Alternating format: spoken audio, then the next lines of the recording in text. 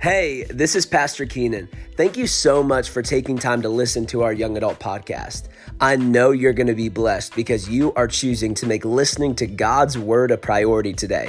And if you are blessed by this episode, would you consider sharing it with some of your friends? You never know how God could use it in their lives.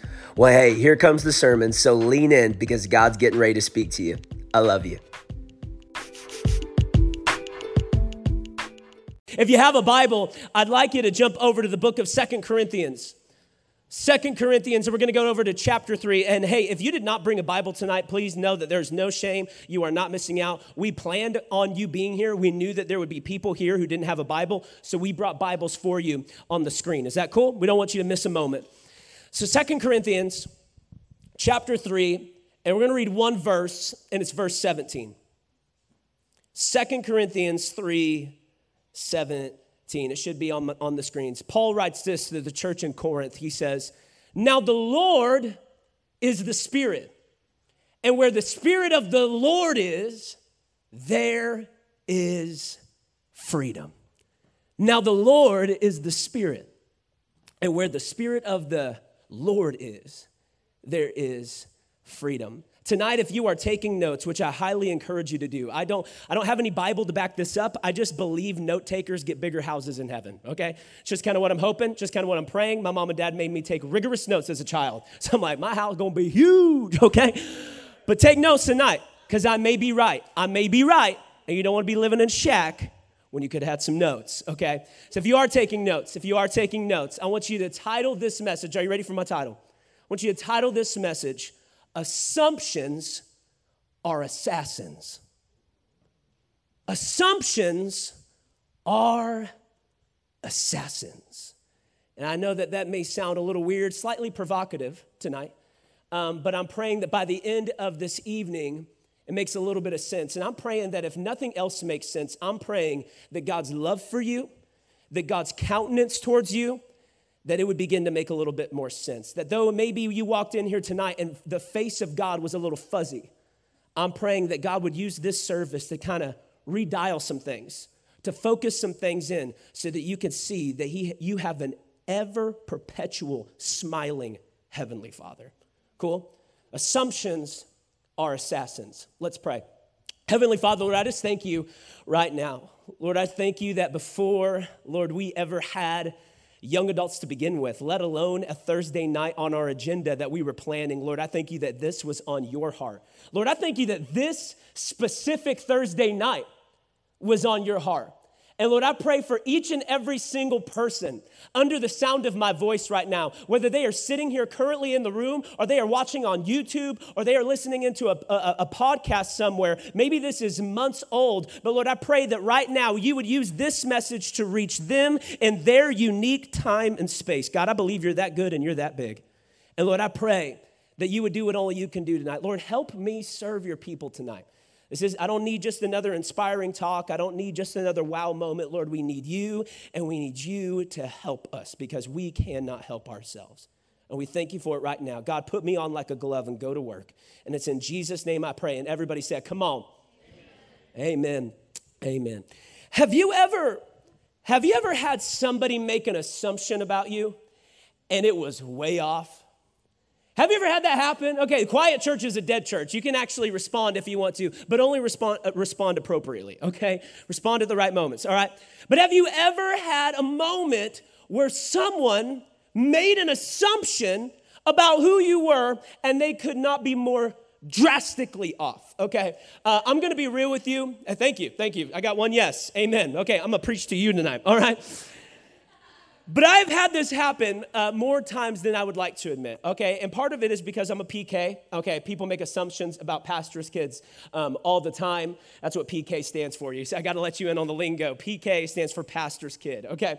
But I've had a lot of people make a lot of assumptions, but there's one moment that kind of takes the cake, okay? And for those of you who don't know, I have been on staff here at Celebration Church for a little over 6 years now. Can you believe that? We have been doing young adults for 6 years, okay? Giving the devil a black eye every Thursday, okay? We give them 1 week to heal up, and then we go at it again. You know what I mean? It's been awesome, okay? So we've been doing this for 6 years, okay? So I remember when I first started, I got on staff as the pastor in training / janitor, okay? That was my title, and I told you about that a few weeks ago in a message called Don't Blow It Off. You can check it out on our podcast, okay? It's pretty good. So I was the pastor in training / janitor, which means I was in charge of cleaning the house of God, okay? And you want places to be clean, but you really want the house of God to be clean, okay? Have some respect for the house of the Lord. All right, so I was in charge of making sure God's house was clean, all right? I was God's maid, okay? I was God's butler, however you want to put it. They called it a janitor. I liked a better name. I wanted butler, okay? I am the butler of the ministry, okay? And so they just call me the butt of the ministry. That's really what I was. I was the butt, okay? And we all have our parts of the body of Christ. So I'm sitting there. Some of you will get that joke later. I'm sitting there, and I'm in charge of cleaning the church, right? And so I remember this one specific time. I was just beginning to kind of like travel and preach. I was 20 years old. I'm 26 now, and I was beginning to travel and preach. And a local church asked me to do a youth night for them. So this one Saturday, I was up here cleaning our church, and I'm going over the church with a fine-tooth comb. But I've got a speaking engagement that night, okay?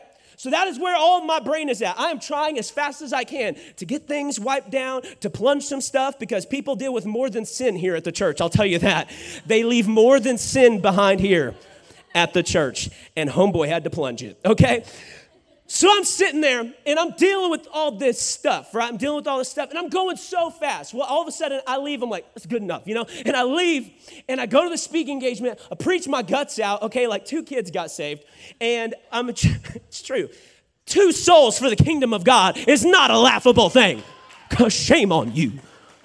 If it was you, it would matter. I'm just kidding. I'm playing. Turn it on you, the conviction. So all of a sudden... Sorry. So all of a sudden, I'm at this speaking engagement. I finished preaching. We're chilling afterwards.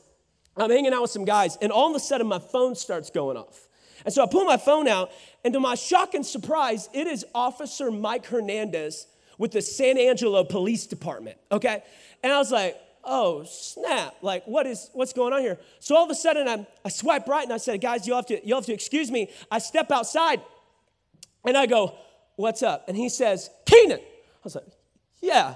He says, somehow, some way, a door got left open at the church building. And I need you to go over there right now. I need you to fly like the wind, okay? And I need you to go over there, and I need you to meet the police over there and walk them through the building and make sure nothing has been stolen and make sure no one has turned our church into their new mansion, okay? I need you to go now. And so I was like, okay. And I said, peace, guys. So I jump in my car. I fly over to our church building, and you have to understand, it's dark, and it's at night, okay? So I get out, and I turn in the parking lot, and to my shock and surprise, there's not a cop car in sight. So I'm sitting there like slightly confused. I'm like, was that Burrito or Ashton Kutcher? Like, am I getting punked? Like, you know what I mean? We call him Burrito, Officer Mike Hernandez, that's his nickname. So I'm like, am I getting punked? You know? So I pull in the parking lot, I'm like looking around, I'm like, what's going on here? What is this? So I start sitting there. Well, it's cold outside, or cold for Texas. You know what I mean? I'm a Texas boy. So I start getting cold. And so I go inside the church, and I'm sitting there, and I'm waiting on the cops, and no one's coming. So all of a sudden, I'm like, you know what? I'm going to go and see if it's actually maybe one of the doors that I left open, because instantly I knew it was more than likely me, right? I was in a rush. So I'm like, I'm going to go and see if it was me. So I go back to the door, I think it is, and sure enough, like, it was me, okay? So I get back there, and what you have to understand is as I'm going back there, the church is completely pitch black, okay? And I'm telling you right now, if you want your prayer life to go to a new level, start walking around a church at night with the lights off, okay? And it's not because it's a church and you feel godly. It's because you're scared to death, okay? Churches feel holy when the lights are on. They feel creepy, okay, when the lights are off, okay? I'm sitting there walking through the church. I'm praying. My knees are knocking. And I'm wandering back here. And all of a sudden, I turn this corner over here in our building. And all of a sudden, I hear voices. And I have to tell you, I'm already creeped out, right? And now all of a sudden, I hear voices. This is getting worse, okay? But something inside of me told me to keep walking. Something inside of me told me to keep approaching the area I was approaching. So I continue to walk until all of a sudden I realize that it's the police. The police are on the outside of the door that I had left open. So I'm like, you can imagine, like all of a sudden I feel great. I'm like wiping the sweat off my forehead. I'm like, woo, okay, it's just the police. So I walk over there, and the problem is I don't say a word. I don't say a word at all. And so I start approaching this door quietly until all of a sudden I hear the police officer on his radio go, dispatch, the lights just came on. And I'm like, oh, they know I'm here. You know what I mean? Like, I'm the guy who's supposed to be here, you know? And so I'm like, oh, it's cool. All's really good. And so I'm walking up, and all of a sudden, I get like right by the door, and I start doing this in the crack. And I'm just smiling through the crack. I still don't say anything, okay? Which is a huge mistake, okay? Still don't say anything. I'm sitting there, I'm smiling through this crack, and all of a sudden, the officer and I lock eyes, and next thing I know, he has pulled his gun out and shoved it in my face. I'm not playing around. I wish I could say that this was a story I made up, okay? I'm a little pastor's kid, okay? I'm a pastor at a church now. They don't teach you how to die, okay? They teach you how to live for Jesus, okay? So I'm sitting there staring down a gun, staring down a Glock. He's got it right in my face. All of a sudden, the other officer pulls his weapon out and goes over the commanding officer's shoulder, and he's pointing his gun at me now too. And so now I'm literally staring down two guns, okay? But I still don't say anything, right? And so I freak out, and I do the universal sign of surrender, and I just go. I just shoot my hands up. And I'm just staring at them like they're going to recognize me any moment, okay? Evidently, I wasn't as famous as I thought I was, okay? Because they did not recognize me. And so I'm sitting there staring at them, smiling. Their guns aren't going away, and I'm freaking out. And so finally, some little voice inside of me, I know it now, it was the Holy Spirit, said, talk! Say something! He's like, you do it for a living. Talk. And so I was like, okay. So all of a sudden I go, I'm the guy Officer Hernandez said. I'm the guy. I'm supposed to be here. I have a key. Okay. I'm freaking out. I'm like, I'm the guy you're waiting on. And would you believe that all of a sudden, as soon as I let them know who I was, their guns went away. They began to chuckle. They began to laugh. And the officer that had been on the radio got back on, and he said, dispatch, all's good. It was just the guy with the key. It was just the guy with the key. And here's the reason I tell you that story tonight. Is I was Keenan Clark, Pastor Keenan Clark, staff member, key carrier to this building the whole time through that whole scenario. From the moment I pulled up to the church, to the moment I walked back there, to the moment their gun went in my face, till finally, thank you, Jesus, their gun went away. I was always me. But you have to understand, it wasn't until they realized who I was that they were able to interact with me based on who I really was, not based on an assumption. And I'm here to tell you tonight, there are some of you who walked in here and wandered in here, and you have some nasty assumptions about the character of God. There are some of you, you have been dealing with some false assumptions about who God actually is. And I'm here to tell you tonight, your assumptions of who God is will keep you from experiencing who he really is. Your assumptions about God can keep you putting arm's distance, keep you putting barriers, keep you putting blockades, keep you putting distance between you and the God, listen, here we go, you are actually waiting on. I was the guy they were waiting on. And they put a gun in my face. How many of you actually have a stiff arm to the one you're waiting on? I think there are some of you who have been stiff arming, who have been keeping distance between you and the one you are actually waiting on. Our assumptions, listen to me, I think the number one thing the enemy wants to use in order to assassinate your relationship with God is your assumptions about him. All the enemy has to do is get you to some well-meaning church as a child, and you start picking up assumptions left and right. Some of you got your assumptions from the church. You got your assumptions from well-meaning people. Some of you, like me, it wasn't even that your church preached the wrong stuff. It was just that they just kind of popped in your head and you believed it. You ever been there? Believe things about God and not really know why you believe that about him, but you do? The enemy would love nothing more than to assassinate your relationship with God through your false assumptions of who he is. If you don't know who God actually is, you won't interact with him according to who he actually is. And this is why I started tonight with 2 Corinthians chapter 3, verse 17, because it says this, where the Spirit of the Lord is. And I don't know if there's a name that we use for God that we have more false assumptions of than that word right there, Lord. Lord. What it means to have a Lord. I don't know about you, but I don't like it when people lord over me. We live in a generation that doesn't want to be told the difference between right and wrong. And on some level, I applaud that. Because there have been plenty of things that we've called right that have been really wrong for a really long time. And I think it's time that we get a little rebellion in us and find what's really the truth.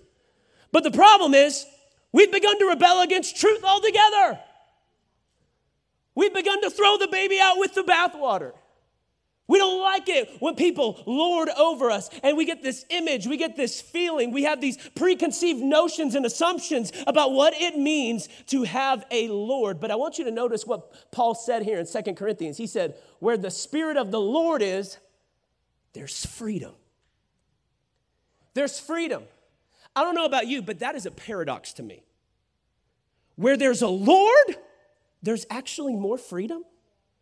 I thought that if there was a Lord, you're limited.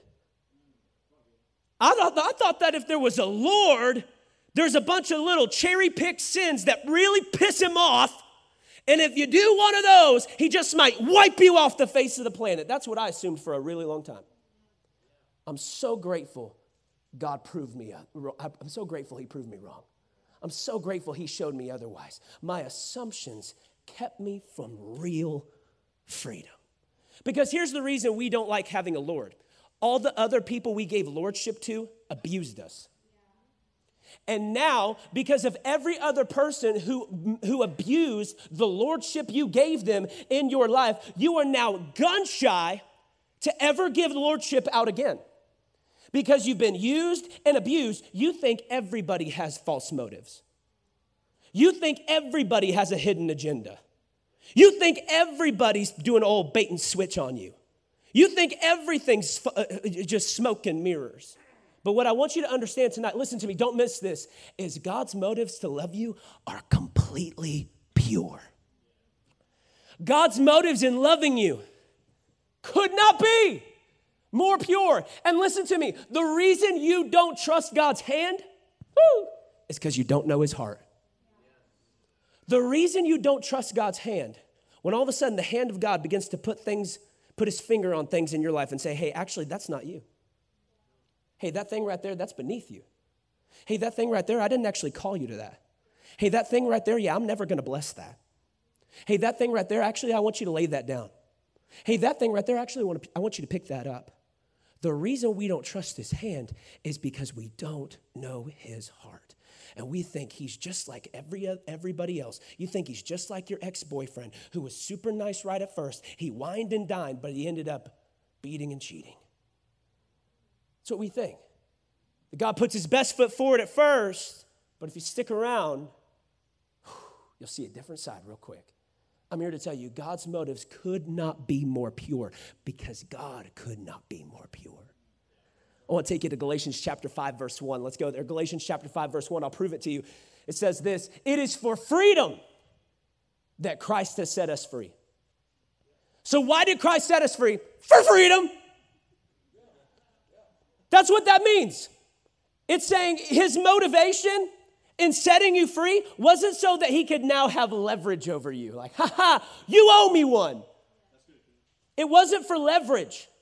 It wasn't so one day he could kind of bring it back up and manipulate you. So when all of a sudden you begin to serve other things, you begin to go a route that is beneath you, a route that he doesn't want you to go, he can then dangle the fact that he set you free over your head. Listen to me. His motivation in setting you free was he wanted you free. That's how pure his motives are. You were his motivation. It wasn't so that all of a sudden he could pluck you out of a cage called sin and throw you into a cage called religion. There are no cages in Christ. He wanted you free, and that was his motivation. I'm telling you tonight, you can trust God's heart because his motives, you're his motive. Your freedom is his motive. Anything the Lord asks you to do, it's for your benefit, not his. You have to understand, he's not self-serving.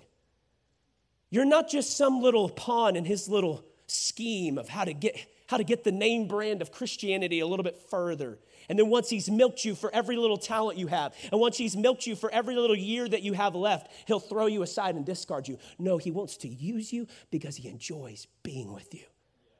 Whew, man, his motivation was to set you free. His heart is pure in everything that he does. I want to take you, we're talking about this idea of lordship, right? Talking about this idea that Jesus is Lord, okay?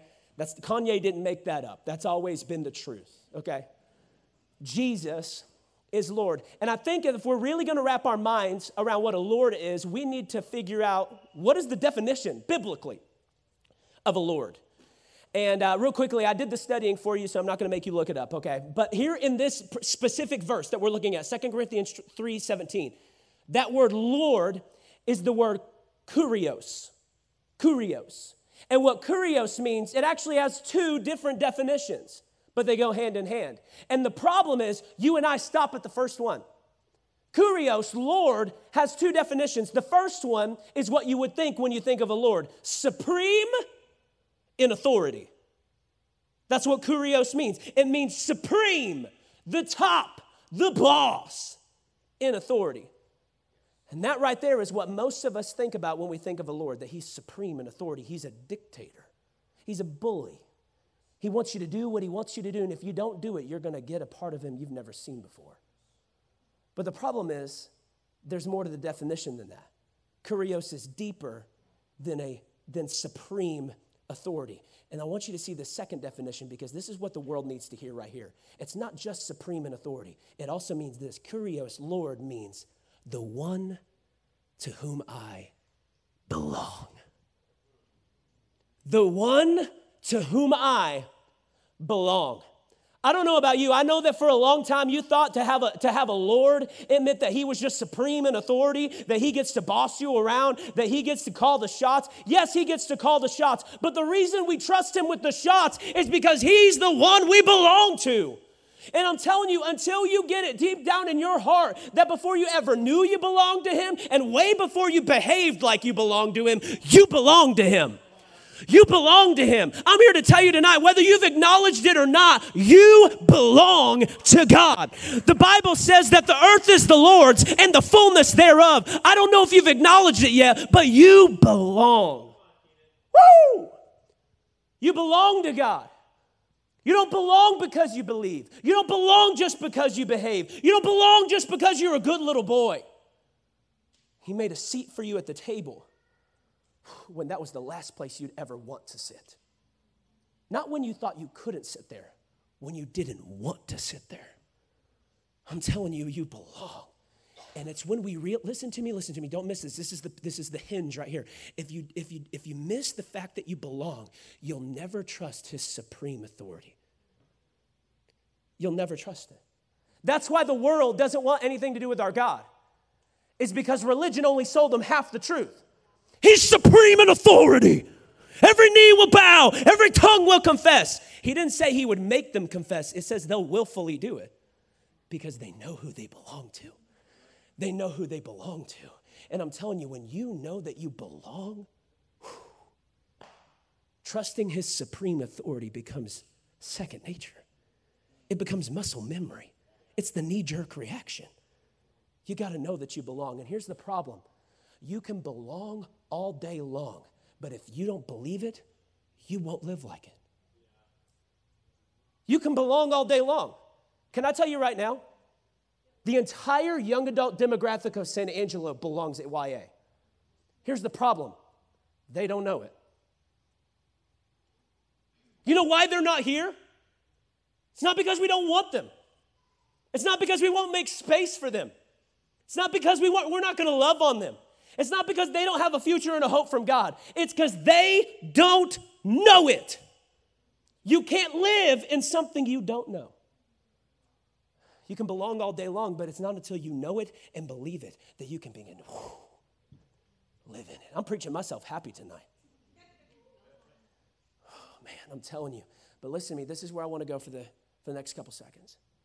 Jesus, listen to me. Don't miss this, please. Jesus cannot be something to you that you don't believe he is.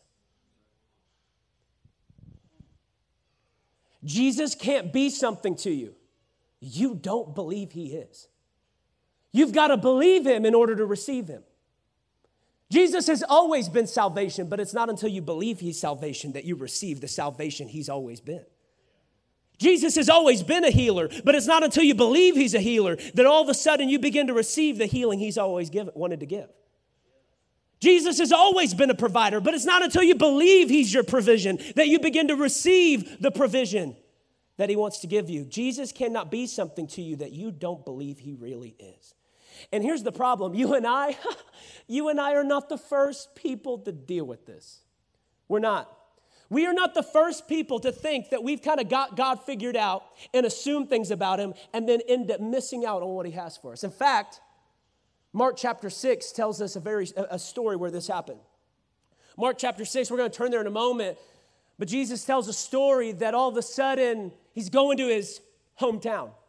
Jesus is rolling into his hometown and he gets there and he's pumped. He's deliberately gone there, you have to understand. And he gets in town and all of a sudden scuttlebutt begins to go around the town that Jesus is back, our boy is back. And he goes into some synagogues and he's preaching and teaching. And all of a sudden people begin to gather and they hear what he's doing. And this is what the locals have to say about Jesus. Mark chapter 6, verse 3 says this. They said, "Is this not the carpenter, the son of Mary, the brother of James and Joseph and Judas and Simon? Are not his sisters here with us?" And listen to this. They took offense at him. And Jesus said to them, "A prophet is not without honor except in his hometown and among his relatives, in his own household." And he could do no mighty work there. Listen to this. He could do no mighty work there. It doesn't say he wouldn't do no mighty work there. That's what you and I would have done. Had we gone to our hometown and we were Jesus, like we're the son of God, all right? And I roll into my hometown, words kind of gotten around, like I got this healing ministry, got this little thing, turn some water to wine, open a blind eye, a withered hand, kind of do some stuff, okay? Did you see my Instagram, okay? And we roll in and people start to throw shade. You know what we do? I never wanted any of that anyway. You know what? That's it. When I really hit the big time, you're the last person that's getting a slice of the pie. That's how we would act. It doesn't say that out of spite, Jesus goes, "Well, I won't do anything for you." No. He was not what limited what they got. They were. They limited what Jesus could do for them. Can I tell you tonight, maybe what's holding your relationship with God back isn't God. Maybe it's you. And I do not say that to heap any sort of condemnation. There is therefore now no condemnation in Christ. Jesus came to the people he knew would reject him. You have to understand, Jesus knew this would go down this way. He's God. Nothing's caught him by surprise. He knew it would happen, and he went anyway. Maybe what's holding things up isn't the fact that Jesus won't. It's the fact that you don't believe he can. You don't believe he can. Jesus can't be something for you that you don't actually believe he is. And I'm telling you, what I'm trying to say is you can't get grandfathered into the kingdom of God. God doesn't have any grandchildren. He doesn't have grandchildren. You don't get in because your parents are his kid. You don't get to get into heaven. You don't get to get on the God life because your parents served him. I'm here to tell you, eventually, you've got to come to the foot of the cross yourself and decide, you know what, as for me and my house, I know I live in a single apartment, but as for me and this house, I will serve the Lord. He is my Lord. I'm putting my faith in him. Come on, there's some things God wants to release in your life, and you won't let him. And I feel like I'm on assignment tonight to scream to you, let him.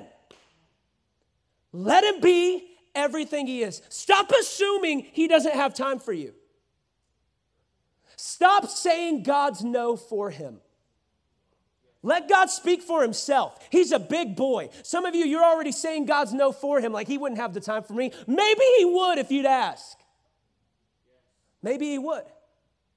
We can limit what Jesus is able to do in our lives. Because the truth is this, what it boils down to is who Jesus is to you is what makes the difference for you. Who Jesus is to you is what makes the difference to you. This is what I'm trying to say. I can only preach it to you. I cannot believe it for you. I wish so badly I could crawl up in your skin and believe this for you. I could only believe it for me. Nobody else can believe it for you. People can share it. People can tell it. People can do it until they're blue in the face, but only you can believe it's true for you. And who Jesus is to you is what makes the difference for you. I want to ask you tonight, who is he to you? Who is he to you? I was tempted to not even ask that question because I felt it was so elementary. I felt, we live in the Bible Belt. It's so easy, but here's the thing I found is, Jesus may not be our hometown carpenter's son, but we can easily begin to relegate him to just our hometown God's son. He's just the hometown God's son. Yeah, I've heard about him. Yeah, I know who he is. The alarm's going off. It's one of those things you just got to acknowledge it and move on. But what I want to ask tonight, and listen to me, I don't want this to be a moment in the sermon that you just kind of gloss over and move on. Who is Jesus to you? Is he enough? Who is he? We see this here in Matthew chapter 16. Matthew chapter 16, some of you are extremely familiar with this passage of scripture. And all of a sudden, Jesus is sitting there, and they enter into this place, and they're in Caesarea Philippi, and they're chilling there, and all of a sudden, Jesus begins to ask his disciples. He says, hey, I got a question. And here's the thing. You need to perk up when Jesus starts asking questions. Jesus is the answer, and he starts asking a question. Something crazy is about to happen when the answer starts asking the questions. All of a sudden, Jesus pipes up, and he asks his disciples, he says, hey, who do people say I am? And they said, some people believe you're John the Baptist. Other people, they're saying you're Elijah, even some Jeremiah or one of the many prophets. And Jesus says, okay. He said, let me ask you another question. And watch what he says. He says this, but what about you? I get that that's what they all believe about me. I get that's what they assume about me. But they've only seen my hand. You've spent 3 years with me. You've seen my heart. What do you?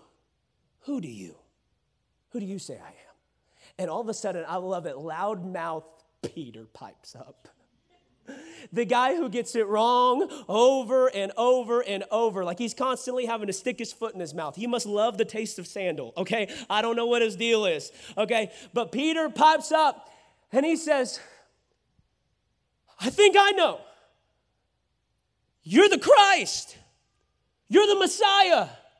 You're the Son of the living God. And Jesus goes, whoo! Blessed are you, Simon, son of Jonah. For flesh and blood did not reveal this to you, but my Father in heaven. Notice what happened. Peter got Jesus, who Jesus was right, And on the other side of getting who he was right, got blessed. He says, you're the Christ. You're the Son of God. And Jesus goes, blessed are you. Can I tell you right now, when you get who Jesus is right, he doesn't leave blessed. You do. You do. You leave blessed. And notice what Jesus says. Can we throw it back up? He says this. He says, and I say that you are Peter. All of a sudden, Jesus, he gets who Jesus is right, and Jesus begins to tell him who he is. He says, and you know what? I say you're Peter, and on this rock, I'm going to build my church, and it's going to be so great that not even the gates of Hades or hell will be able to overcome it. He gets who Jesus is right, and guess what? Jesus begins to tell him who he is. Once you get who Jesus is right, Jesus then has the legal authority to begin to tell you who he is. And listen, some of you are wondering, well, why does Jesus have to do it that way?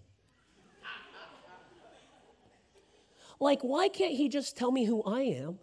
And if he gets it right, I'll believe he's God. It's be pretty good. I'll know he's a prophet. Here's the thing. It's not until you, listen, remember, Lord means supreme in authority. It's not until you believe he holds supreme authority that you're going to take what he says seriously. You've got to get his supreme authority right before you even have the bandwidth to receive from him who you are. Because all of a sudden, when you know he holds the highest authority, He doesn't have anyone fact-checking him. He doesn't report to anyone. He has no rival. He has no equal. If he says it, it's law. Until you get to that point, you won't believe what he has to say about you. So why would he waste his breath? You won't even believe it. But all of a sudden, I'm telling you right now, when you get your head out of your past and you begin to realize that he is the Alpha, the Omega, he's the beginning and the end, he's got supreme authority, and he's also the one you belong to, all of a sudden he says, yeah, and I'm going to tell you who you are, son. You're not meant for the bottom of the gutter. You're not meant for just a run of the mill. You weren't even built for the 9 to 5. I'm going to use your life to wow the world. I love that he says this. He says, blessed are you, Simon, son of Jonah. I think he threw his dad in there so he knew, I know exactly who I'm talking to. Don't you dare think I think something wrong about you. Don't you dare think that I thought you were something that you're not. I know your daddy and your daddy's daddy and your daddy's daddy. I know what neck of the woods you come from. I know it's only trailer trash, but I'm going to use the trash of this world to reveal the treasures of heaven. Come on.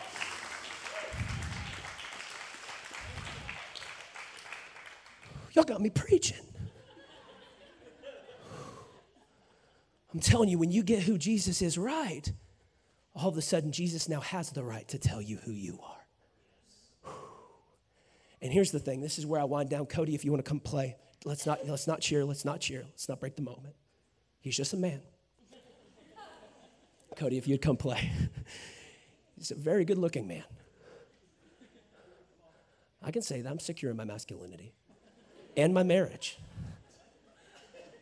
But here's the thing. This is where I want to wind down, and this is what has been wrecking me today. Listen to me. This is what's been wrecking me. I preached this whole sermon to get to this part. It's fun to acknowledge the lordship of Jesus when he's in front of your friends and he's telling you who you are. It's fun. Like, guys, listen to him. He says, I'm the rock, man. He says he's going to build my church on me. I didn't even think he could build a fishing business on me, and he's going to try and build the church through me. It's fun when he's telling you who you are and you have something to be proud of. But here's the thing. He's still Lord in all the other moments too.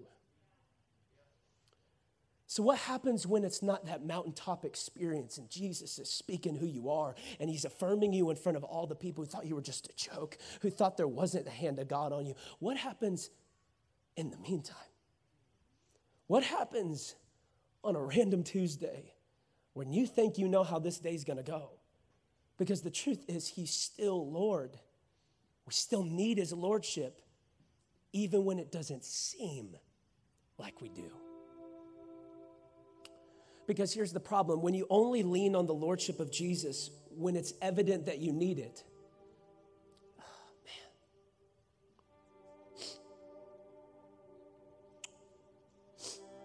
then I don't know if he's really Lord. If you only lean on the lordship of Jesus in certain situations, then guess what? His lordship is now situational. And Jesus doesn't want to be a situational Lord. He doesn't want it to be that in the moments where you're really getting your face rubbed in it, the enemy is coming after you, or in the moments when you feel great, he's Lord. Even on those mundane Mondays, you still need a Lord. Jesus' lordship can't become situational. And there's a passage of scripture, this is literally where I'm done. There's a passage of scripture in Mark chapter 4. We'll go there in just a moment. Mark chapter 4 is a very famous passage of scripture. I'm sure many of you know it. Many of you have gone here, and man, I was thinking about this, and I just want to read it to you, and I want to point something out to you. Mark chapter 4, verses 35 through 41 says this. On that day, when evening had come, he said to them, the disciples, let us go across to the other side. And leaving the crowd, they took him with them in the boat, just as he was. Just as he was. I feel like preaching that for a second. Just as he was. They took Jesus just as he was. Not how they'd like him to be. Not how they were told he was by some dead old preacher who never even actually met him. They took him as he was. No assumptions. Woo, I'm not going to preach it. Just as he was.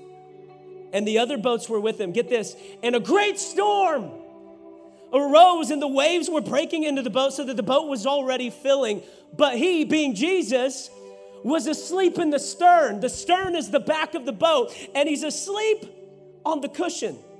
And they awoke him and said to him, Teacher, do you not care that we are perishing? And he arose and he rebuked the wind and the sea and said to the sea, Peace, be still. And the wind ceased. And there was a great calm. And he said to them, Why are you so afraid? Have you still no faith? And they were filled with great fear and said to one another, Who then is this that even the wind and the sea obey him? Who then is this? Now, for those of you who have grown up in the church, this is no doubt a familiar passage. Jesus calming the storm. And I was reading over this, and I feel like I've probably heard this preached every single way it can possibly be preached so far. I was reading over this, and you have to understand, you need to be reading your Bible. You need to be meditating on scriptures. And so this is what I wasn't planning on preaching this, and I was meditating on this passage, and I was thinking about the storm, I was thinking about the disciples. And all of a sudden, God began to talk to me. Now, when I say that, listen to me, I just want to be clear. I don't mean an audible voice came to me, okay? None of this conversation I'm about to tell you about happened like out loud, okay? But if it did happen out loud, this is what it would have sounded like, okay? I'm sitting there, I'm thinking about this passage, and God comes to me and he says, you know what their problem was? Don't miss this. You know what their problem was? I said, yeah, I know what their problem was. I said, they didn't stand up and they didn't use your authority to rebuke the wind and the waves themselves. That's their problem. And he's like, I guess, yeah. It's one of their problems. He said, I'm talking about the problem before that. I was like, there was a problem before that? I'm pretty sure the storm is the problem, Jesus. He's talking to the Holy Spirit. And all of a sudden he said, no. I'm talking about the problem before the storm showed up. And all of a sudden he told me this. He said, oh, man, they cared a lot where Jesus was during the storm. And they didn't care where he was at before the storm showed up. He said, had they taken Jesus' cue to walk to the back of the boat and take a nap with him, they'd have slept through the storm too. The problem was there wasn't a storm. So all of a sudden, Jesus begins to go down and lay at the back of the boat. Sunny, it's calm, and they don't see a need to follow him. Jesus, stuff needs to be taken care of. We're rowing. We're sailing. You know what, Jesus? Yeah, you take a nap. We got it from here. So they begin to row and they begin to sail.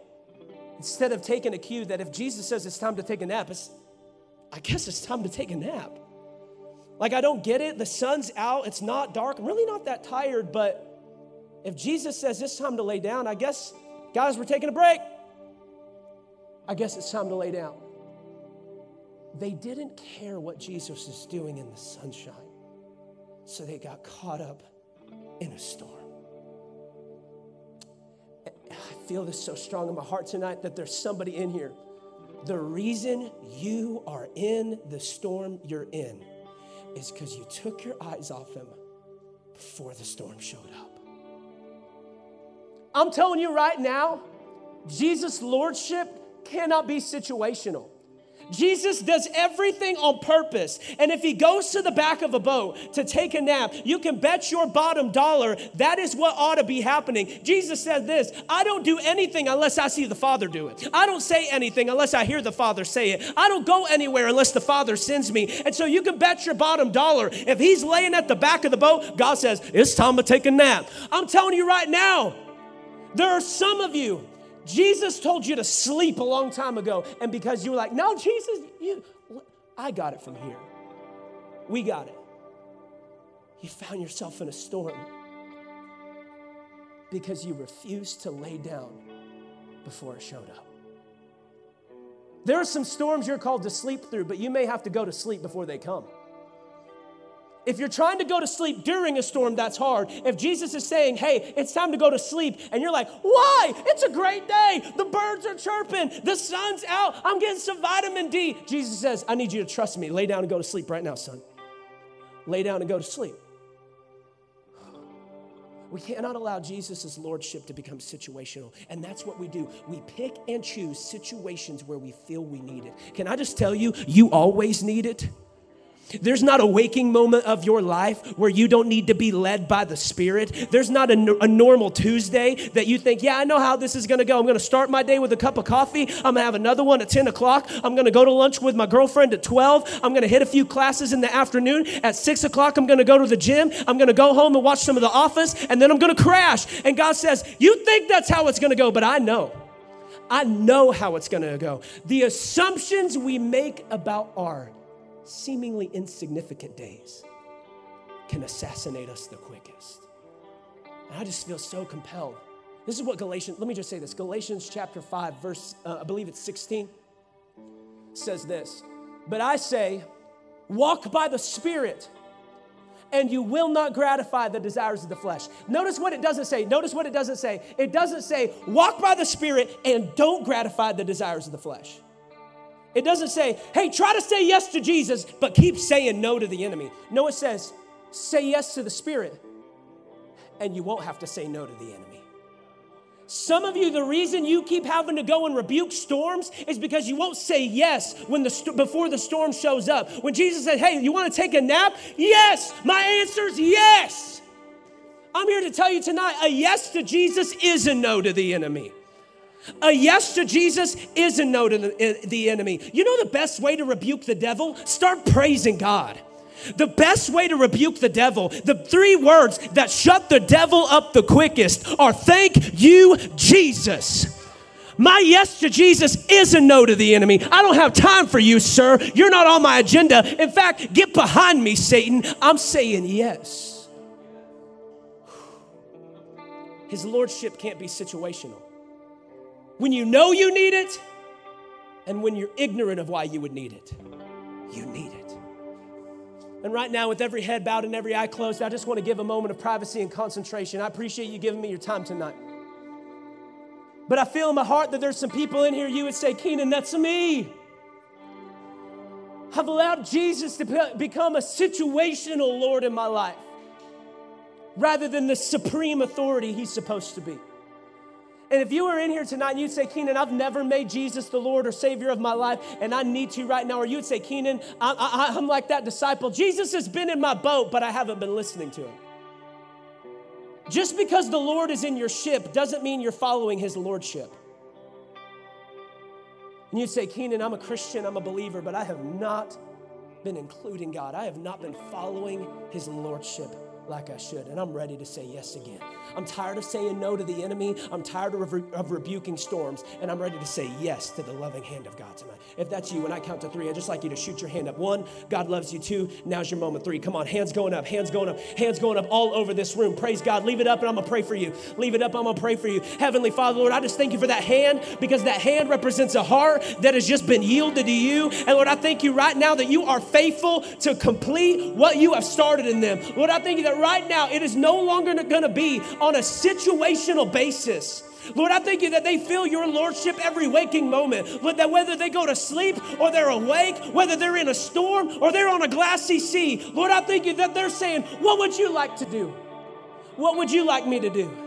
I belong to you, and you hold supreme authority. And Lord, I thank you for it right now. Every hand raised to heaven. Lord, I just thank you right now. I call them blessed under the mighty name of Jesus. In Jesus' name I pray. Amen. Come on, let's say yes to Jesus tonight. Come on.